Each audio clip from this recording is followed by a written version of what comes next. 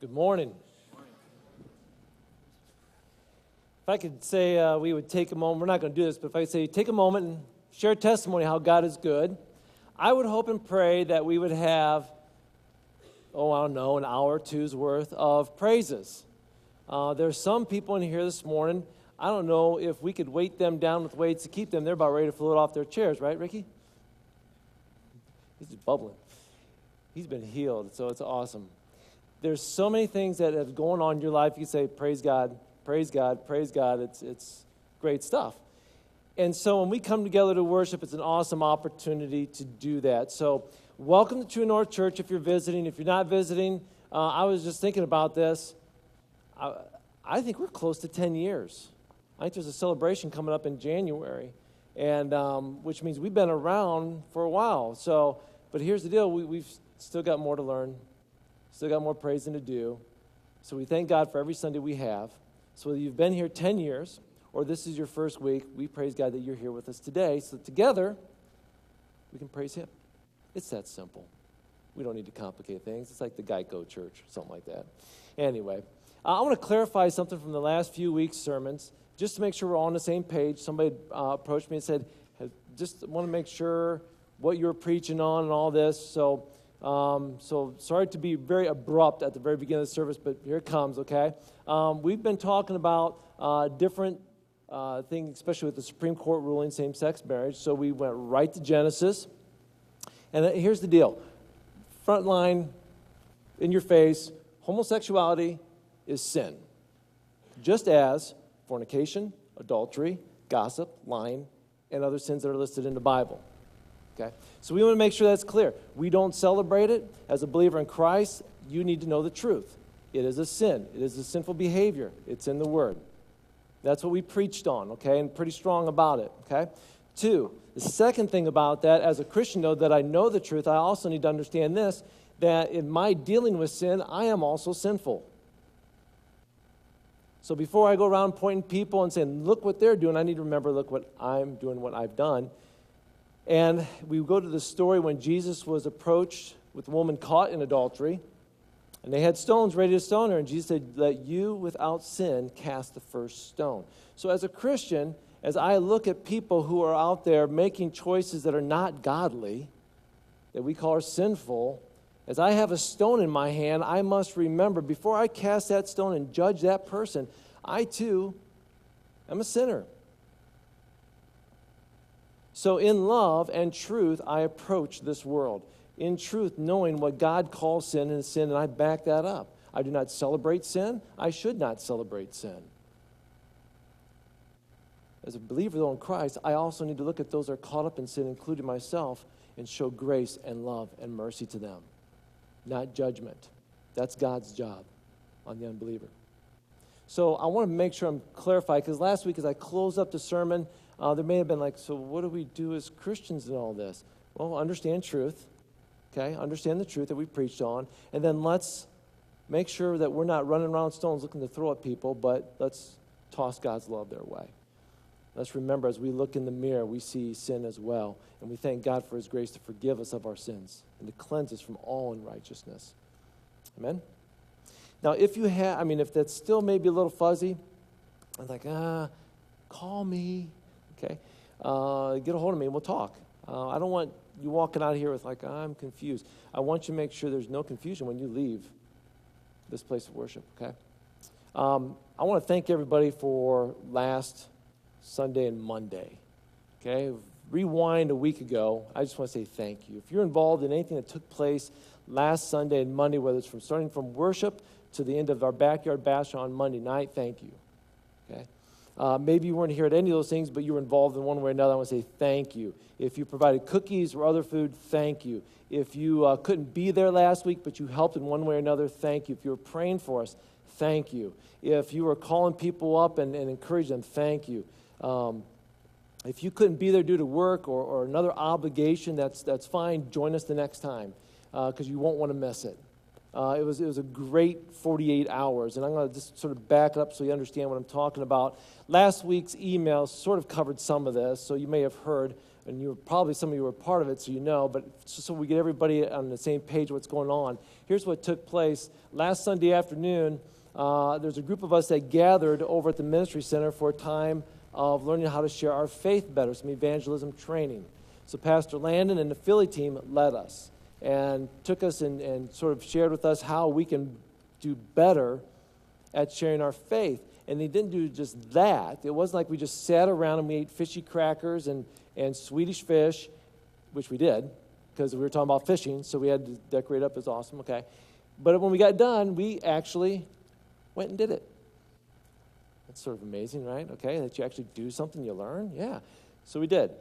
We went out to where our new church building is on Elm Street, and we said, well, look who our new neighbors are going to be. In the Elm Street apartments, the neighborhood there. So let's go take what we just learned and apply it. So we went and broke into groups of 3s and 4s and went out into all the different apartments, just introducing ourselves. Hi, we're True North Church. When we invited them to the backyard bash, we asked, is there anything we can pray for? And we prayed with them and just shared God's love and the gospel if the opportunity was there. And it was amazing. We came back to the ministry center and we just said, how'd it go? We circled up and we just shared stories for a long time. And it was amazing the opportunity that we have in our backyard, right? Next morning we got up and 30 of our children gathered for a one-day power camp. Some of those children were volunteers, some of the older children, but mostly the younger ones that we had a little vacation Bible school with. And bottom line was we wanted to teach them what we just taught everybody else the day before. So again, Landon and the Philly team sort of worked with the little kids, and then some of the older kids helped out. And we were trying to train up our young children to also share their faith. It was a great morning. That afternoon, we gathered back out at our new building on Elm Street, and for the backyard bash. Bruce was cooking up chicken from, I don't know what time. What time did you start? About noon. So you were out there, Roger's out there, you guys were just stinking up the neighborhood, and it was a good stink, by the way. They got it cooking at noon, and it was a I was a little nervous because if you saw the weather forecast, it was like, 100% chance of rain around 4 o'clock. Our thing was 6 to 8, and you sort of wondered what was going to happen, right? Well, as we gathered and started setting things up, we started putting up a tent where the registration was going to be. And what did you say? Do you remember? Remember what started to happen? What happened?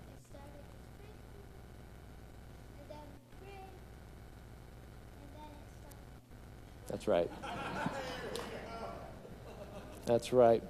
And you were the first one to say, we need to pray for it. So you got it. So you led us in prayer, and within minutes it stopped raining. It cleared up.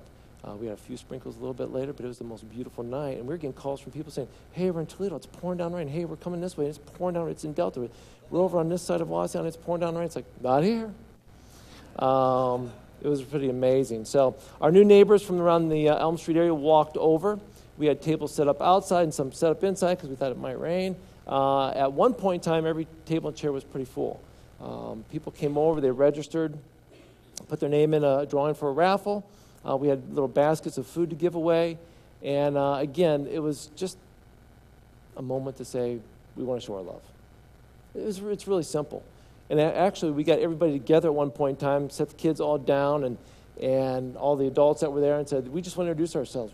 True North Church. We're going to be your new neighbors.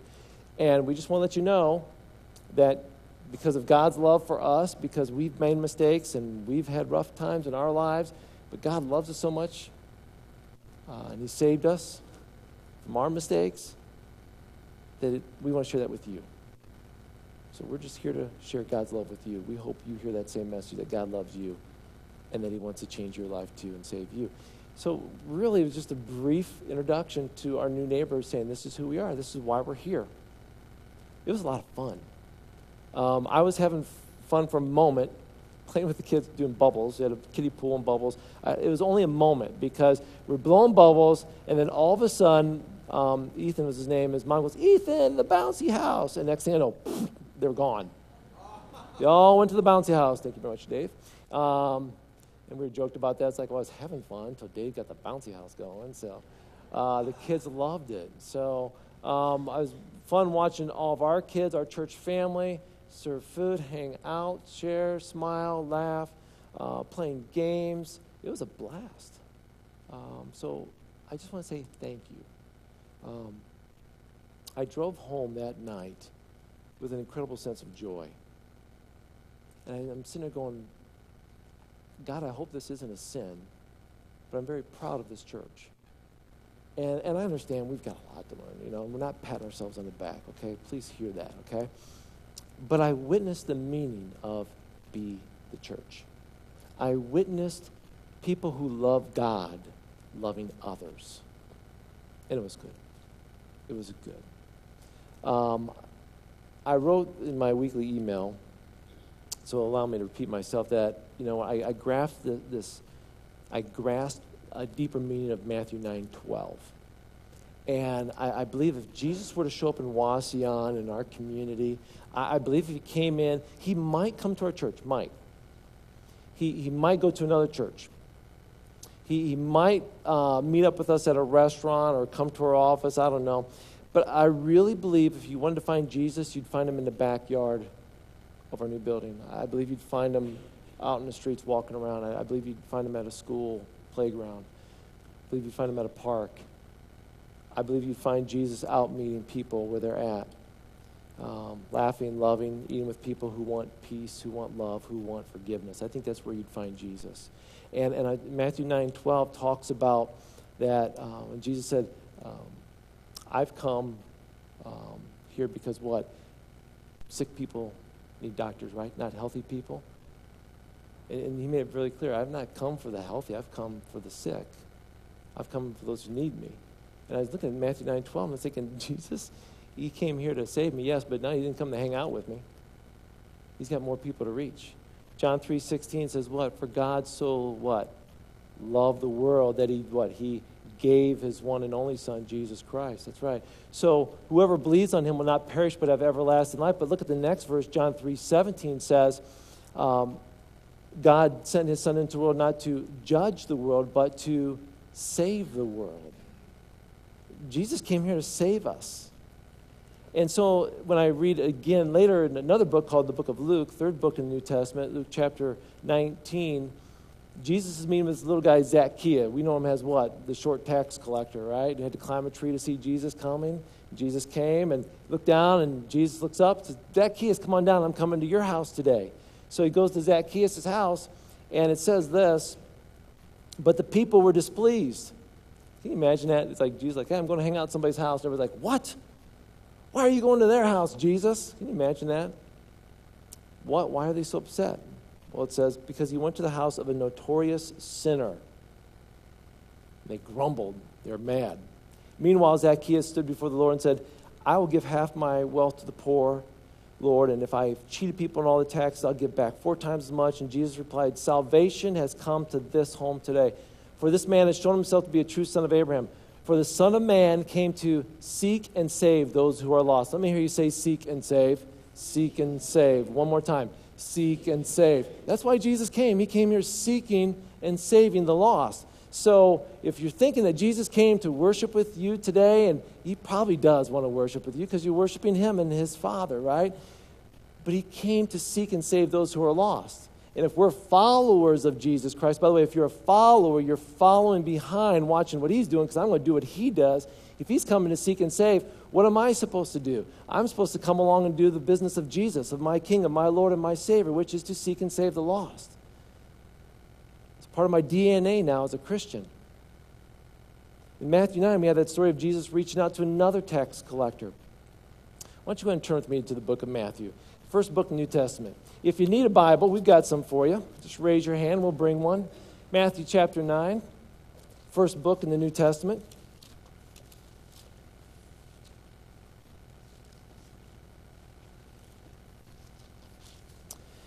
Matthew chapter 9, we're going to start in verse 9. Jesus is going down the road. He sees Matthew sitting at a tax collection booth. Come be my disciple, Jesus said. So Matthew got up and followed him. That same night, Matthew invites Jesus and his disciples to his house to eat, along with fellow tax collectors and many notorious sinners. Verse 11, the Pharisees were indignant. They were upset. Why does your teacher eat with such scum? Ooh, harsh words, religious leaders. Verse 12. When he heard this, Jesus said, healthy people don't need a doctor. Sick people do. You know, I'm reading that, I'm thinking, this is why Jesus came to seek and save those who are lost. He didn't come to hang out with the spiritually healthy people, although he probably does and would love to sit down with you and I and encourage us along the way.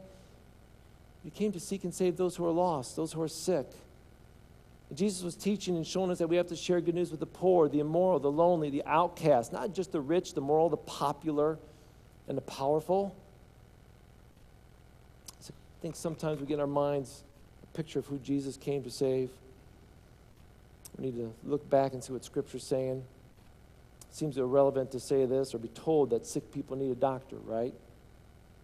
But let me say it, sick people need a doctor. I don't know anybody in this room who's feeling 100% healthy and says, I'm feeling awesome, so I'm going to go see a doctor. We don't, right?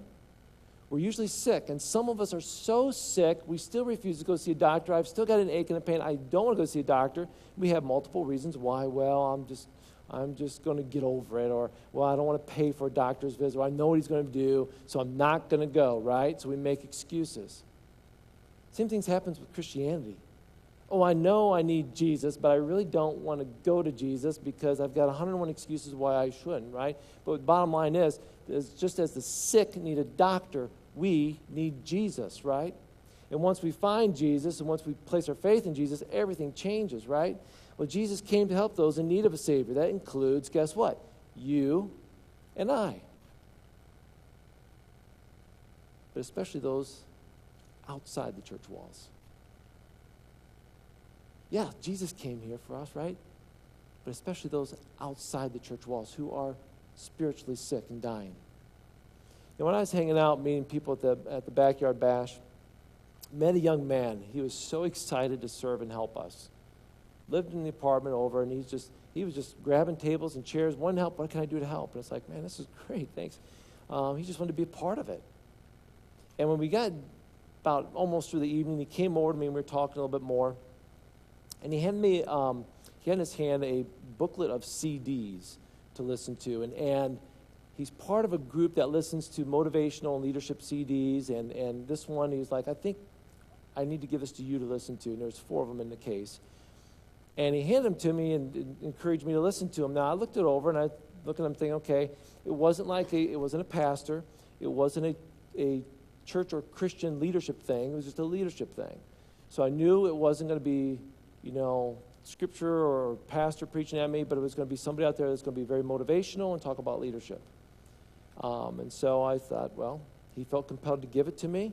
I figured I'd listen to it. So I listened to it. And the first CD was on hope. And it's about a Detroit cop who's been serving in the police force. His father served in the police force, and his grandfather served in the police force. And he was sharing about his story. And I'm just going to briefly share this story because I can't give you the full scoop, okay? But as he shared his story, and I'm listening to it, here's a Detroit police officer getting ready to bust in this drug house where there was a lot of things going bad and some known felons that needed to be arrested, and they knew it could go bad. 3-story house, basement, first floor, second floor, and they had a sting operation basically to come in, so they had 3 groups. First group was going to take the basement, second group secure the first floor, third group would take the second floor. He was a part of the third group that would take the second floor. So as they're geared up and ready to bust in on this house, they've got their operation all set. First group goes in the basement, second group goes in and secures the first floor. He's in the second group going up the steps. He's got his gear on. He's got a shotgun ready to roll in his hands, going up the top of the steps, ready to arrest whatever criminal he knew he had to get, knowing that they could be armed and fire back. As he's getting to the top of the steps, ready to go, firing up, you can imagine the adrenaline is rolling. It's an incredible rush that none of us want to have, okay? And as he gets to the top of the steps, a little 6-year-old boy comes around and he has a shotgun there. He didn't fire. But that little 6-year-old boy stood there and saw these policemen coming up the steps as fast as could be, armed and with a shotgun pointing right at him. Needless to say, that little 6-year-old made a mess. It was not pretty. He grabbed that little 6-year-old as quick as he could, took him downstairs, got him out of the house to a safe place. That 6-year-old boy, as he's talking about this, and I thought about this, that 6-year-old boy did not ask to be there. Right? I can't imagine any child saying, oh, I would love to be in that situation. That's not true. No child would ever want to be in that situation, right? Now, I want you to think about this. Sometimes we end up in bad places by choice. Other times, we don't choose to be in that place. We didn't ask to be there. Kids do not ask to be born into poverty. Children do not say, I want to grow up in an abusive home. They don't do that. Children do not ask to be born in a house that's filled with drug addiction. They don't ask for that. But yet children are being raised in those situations not by their choice. Some homes are that way, not by choice. And sometimes many of us, including myself, that's never been in that kind of situation, don't get it. I'm like, well, why don't they get out of there? It's like, they didn't ask for that. But that's where they're at. It's hard for me to fully understand, right? We all have obstacles and pain in our life. Many of us, maybe not the things that I've listed or said, but many of us in this room this morning have said, I've grown up in a situation that I did not ask for, but here I am. We've all faced pain. The question is, what are you going to do to break that bondage, right? Do you really like where you're at? Are you wrapped up in sin right now and struggling with a sin habit that's like, God, I'm struggling with this sin. Every day it's a war. It's a battle. I just can't. I'm frustrated. I fail every day. Are you making choices that you know are ungodly or keeping you from God? See, you and I know the truth of God's word. And we know that God's truth can set us free, that we can be forgiven. And no matter what place we are in, we can find hope. But a lot of people don't know that. We're blessed to know that, aren't we? You can just look at, I'm going to make some of you uncomfortable right now, and I know this, but look at the person next to you and say, we have hope, with a smile. How can you not say that without a smile? We have hope. We have hope. See, God gives us strength and freedom to get out of sin, get away from sinful decisions. His Spirit frees us from that. But God gives you also strength to choose the right friends. Sometimes we don't choose the right friends. And because of that, we get in a wrong place. But because we can choose friends, maybe you can't choose those you work with, but you can, for the most part, choose those who surround you. So I'd say surround yourself with those people that are going to build you up, that are going to encourage you down the right road, that are spiritual, that are godly, that are going to challenge you and encourage you and love you and pray for you. But we come, financial problems. We come from abusive situations, poverty, other circumstances that are not our choice. And regardless of the decisions we've made in our lives, sometimes the circumstances around us, they're just there. But there's hope. There's hope. That's the good news. That's why we did what we did last Monday night and had a barbecue. We wanted everybody to know in our new neighborhood, there's hope. Whether you are in a situation in your apartment right now or your home right now with your family or lack of family, and you're by yourself and you're hurting, you've been abused, you're addicted to something, you got something going on, there is hope. That's why we grilled burgers and hot dogs and gave chips and cookies, some of you baked brownies, and we played bubbles and bouncy houses because we want to be that beacon of light of hope to others. Don't allow past, those who hurt you, or other things such as a judgmental heart or unforgiveness or pride keep you locked up in an invisible prison. Sometimes maybe we can do nothing because of where we are, but God is there with you. So there is hope. Jesus came to seek and save us. I want to tell you something. When you're found, you are saved. And when you are saved, you've got hope. And you've got peace. And now let's give it away, right? It's time to take that good news out there. So in your Bibles, turn back one chapter to Matthew chapter 8. Matthew chapter 8. There's 3 stories here, and we're not going to spend a lot of time in them. I'm going to brief through them real quick.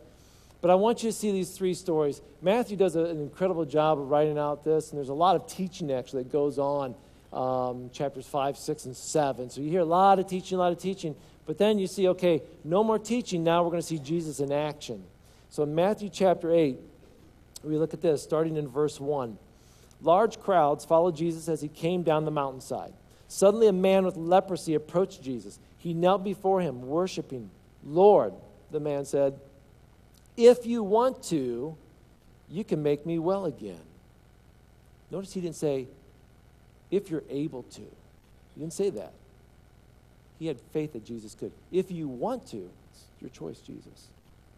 You can make me well again. Jesus touched him. I want to, he said, be healed. Instantly the leprosy disappeared. And Jesus said to him, go over to the priest, let him examine you. Don't talk to anyone along the way. Take along the offering required in the law of Moses for those who've been healed of leprosy, so everyone will have proof of your healing. Now, in the ancient world, we know that leprosy was the most terrible of all diseases, right? You guys hear about that? We talk about it.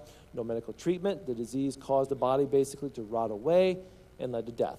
It's just leprosy. Okay? Most people treated lepers like they were already dead. Socially, they were separated out. They were shunned. They were, as we said, bullied in modern terms. No one touched a leper in Israel. It was illegal to greet a leper in Israel. Lepers were not allowed to share in the services at the synagogue or worship at the temple in Jerusalem, so they couldn't worship God either, at least with others. They were separated from other human beings, but not from God. Right? By the way, this is the first of the miracles recorded in the book of Matthew. And this miracle, Jesus just doesn't heal him from a distance. This is what I love. He reached out and he touched him. He put his hands on him. He touched the untouchable. We need to understand this isn't just a physical healing. Jewish readers would have understood that this man was spiritually unclean because of the leprosy, believed to be cursed by God. If you go back to Old Testament, into the book of Numbers chapter 12, there's a story where Moses' sister Miriam had leprosy. God gave her leprosy, and she was set out from apart from camp, separate from everybody, separate from what they believed to be God's presence. You didn't touch a leper because you thought it spread by contact, but you also thought if you touch them, you're going to be cursed by God too, so you don't mess with them, right? Jesus touched this man and didn't contract any kind of disease, right? On the contrary, it was his touch on the leper that healed him and made it possible, because he came to earth to heal physically, but he also came to this earth to heal spiritually. Look at the second miracle. Verse 5. When Jesus arrived in Capernaum, a Roman officer came and pleaded with him, Lord, my young servant lies in bed, paralyzed, racked with pain. Jesus said, I'll come and heal him. The officer said, Lord, I'm not worthy to have you come to my home. Just say the word from where you are, my servant's healed. I know because I'm under the authority of my superior officers. I have authority over my soldiers. I only need to say, go, they go, come, they come. And if I say to my slaves, do this or that, they do it. When Jesus heard this, he was amazed. Turning to the crowd, he said, I tell you the truth. I haven't seen faith like this in all the land of Israel. I tell you this, that many Gentiles will come from all over the world and sit down with Abraham, Isaac, and Jacob at the feast in the kingdom of heaven. But many Israelites, those for whom the kingdom was prepared, will be cast into outer darkness, where there will be weeping and gnashing of teeth. Jesus said to the Roman officer, go home. What you believed has happened. And the young servant was healed that same hour. First, realize this is a Roman centurion. This is a Gentile. This is not God's people, right? Okay? He's not a Jew. Jesus is preaching to the entire world, not just one race. Matthew begins, matter of fact, his book with what? The Magi, who are not God's people, coming to see Jesus. This book ends with Jesus saying, go and baptize, make disciples of what? All nations, right? We need to understand that Jesus includes all in this picture, Gentiles and Jews. Even after he heals the centurion's servant, he says, and I tell you this, many Gentiles will come, and he sort of goes to end times here and talks about God's kingdom. It's clear that Jesus didn't come to save one race or one ethnic group. Okay? I'd say this, look in the mirror today, look at the mirror, look at your race, look at your ethnic group, and say, he didn't come just to save your race. Now, as we look along in this room right now, there's a majority of us whites, right? Not many African Americans. Well, I say none, okay? Not many Hispanics. Why is that? Is it because we're comfortable hanging out with people we have, or is it because that's the makeup of the race of our area, our community? I'll tell you right now, God's heaven is going to be incredibly mixed. It ain't going to look like this. It's going to look a lot different. And that's good. We need to remember that. Because I'll say this, sometimes it's hard to reach out to somebody who looks different than me to share God's love with them. Why? Because they're different than me. It's sort of a challenge for us to sort of step out of a comfort zone and say, I need to talk to somebody that doesn't look like me or act like me. That's a challenge. I encourage all of us to take it. Third story, verses 14 to 17. When Jesus arrived at Peter's house, Peter's mother-in-law was in bed with a high fever. When Jesus touched her hand, the fever left her. She got up, prepared a meal for him. That evening, many demon-possessed people were brought to Jesus. All the spirits fled when he commanded them to leave, and he healed all the sick. This fulfilled the word of the Lord through Isaiah, who said, he took our sickness and he removed our disease. You know, Matthew includes a story of healing along with casting out evil spirits in his third story. Healings, and then he cites from Isaiah 53. If you're not familiar with Isaiah chapter 53, it's Old Testament scripture known as the suffering servant passage, which tells of the forecoming of the Messiah. And when you read Isaiah 53, you say, this Messiah is coming to save us. He heals people's sickness and their disease and casts out demons. And then it says what? And heals them spiritually as well because he's the Messiah. Matthew's saying he didn't come here just to make us feel better in sickness. He came to save us spiritually from our death. Matthew quotes Isaiah's passage, pointing out all about what Jesus is going to do. And as you look at this, and you actually, if you read on to chapter 9 with the paralyzed man, Jesus healed his sins and then stood him up and walked him. There's a relation here between what happened in Genesis with the fall of man, because when the fall of man came, sickness and death spiritually entered this world. So when Jesus comes, he wants to heal us physically, but more importantly, spiritually. In each of these stories, we see sickness is the illustration really of sin. What Jesus did in healing those who are physically sick is basically an outward demonstration of the more important authority of him healing us on the inside of our sins. 3 quick things from this, okay? Listen carefully. We are spiritually sick. Repeat after me. We are spiritually sick. Here we go. Let's say it together, actually. We are spiritually sick. We just are. We are spiritually sick. We're dying physically every day. But worse, we're dying because of sin. And I don't know if you knew this, but there's no human remedy for sin. You can't go to the pharmacist. You can't go to the doctor and say, hey, I've got a problem with sin, sort of chronic. Do you have anything for it? Nope. I've never seen anybody check in at the hospital and say, I don't know, I'm in the emergency room because I've got sin. Try that sometime. They'll put you on a different floor, okay? It ain't going to work, okay?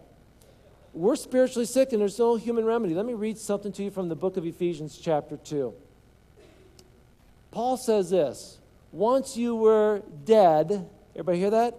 Once you were dead because of your disobedience and many sins. We're spiritually dead. You used to live in sin just like the rest of the world, obeying the devil, the commander of the powers of the unseen world.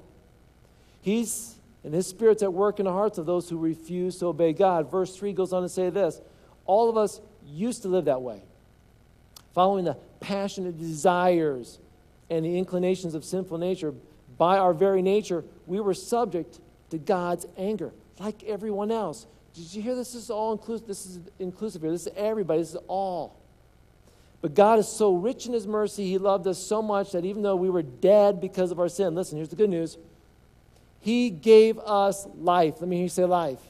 Life. He gave us life when he raised Christ from the dead. And it's only by God's grace that we've been saved. You see, without God, the power of God alone to heal us, we'll perish eternally.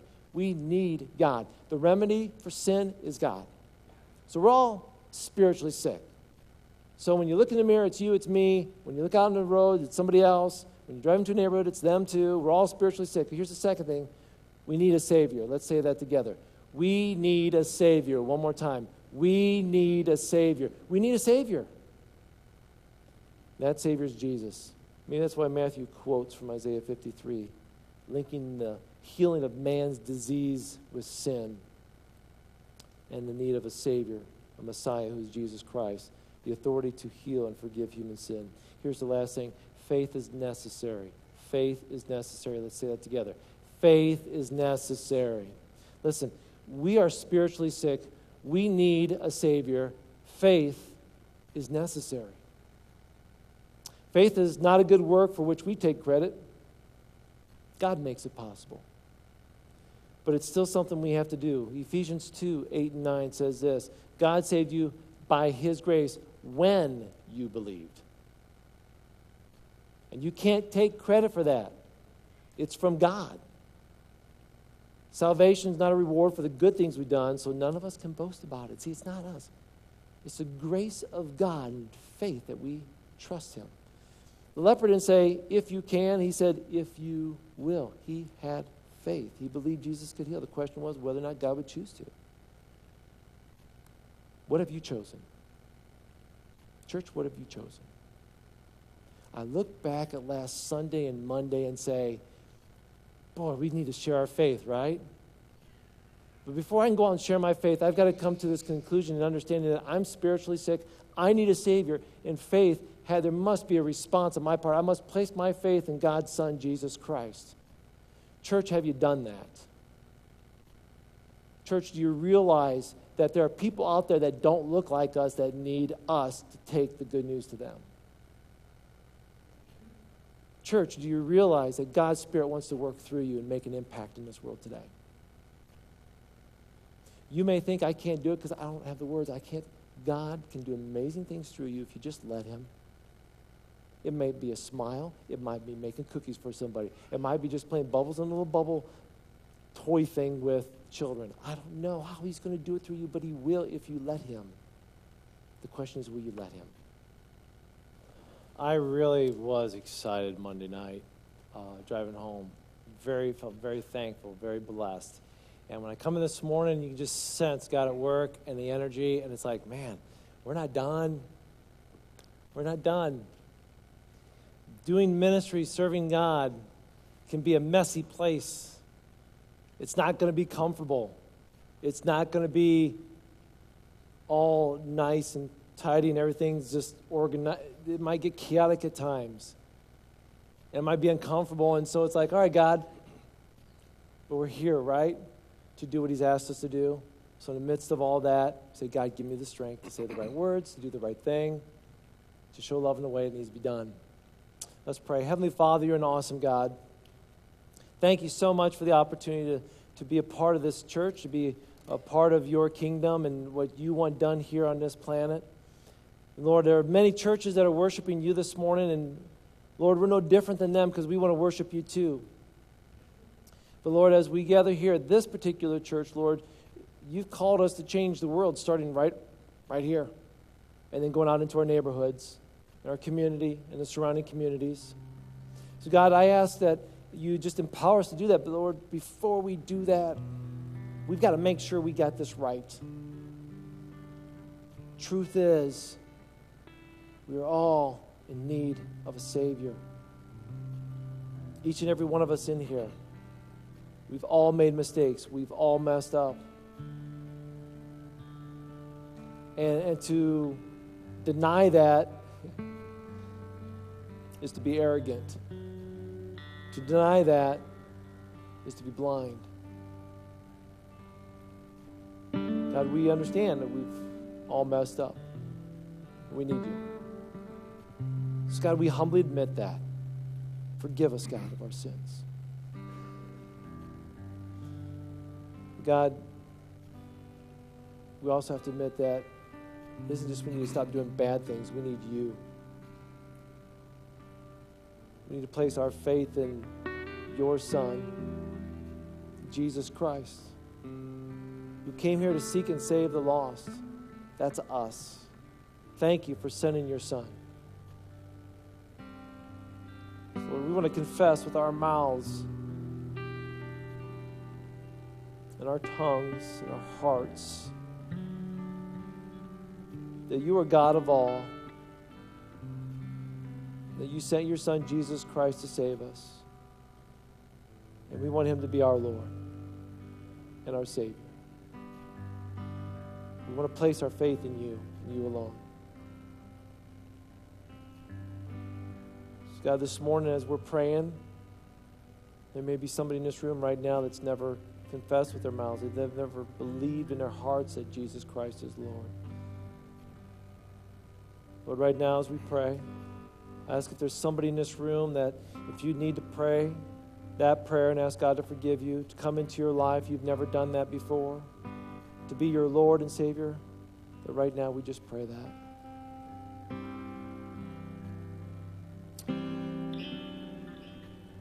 All heads bowed, all eyes closed. If you're in here this morning,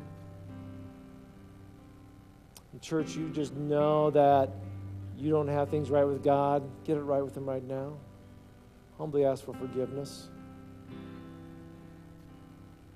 He came to save you. That's an incredible thing. Thank him for that. Ask him for forgiveness of your sins. He said if we confess our sins, he's faithful and just to forgive us. Thank him for that. Thank him for forgiving you.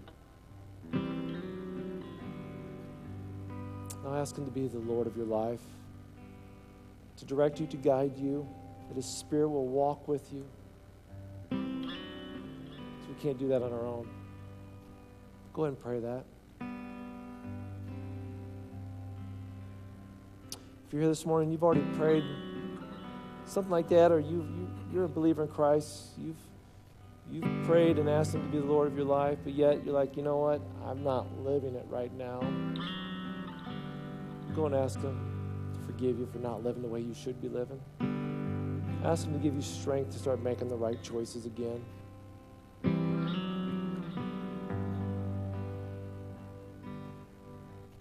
Heavenly Father, you're an awesome God, and we thank you that you've heard our prayers this morning. But God, we're not done yet, because maybe as we've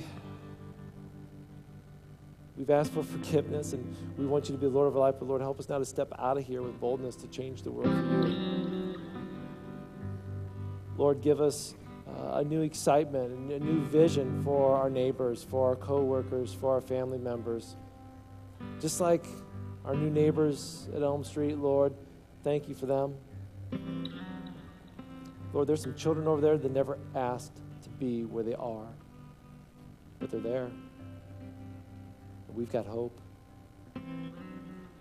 Lord, help us to share that love, not just with them, but those that we know that need your love. God, thank you so much. Thank you for this church. Thank you, Jesus. I'm going to sing to you, Lord, worship you.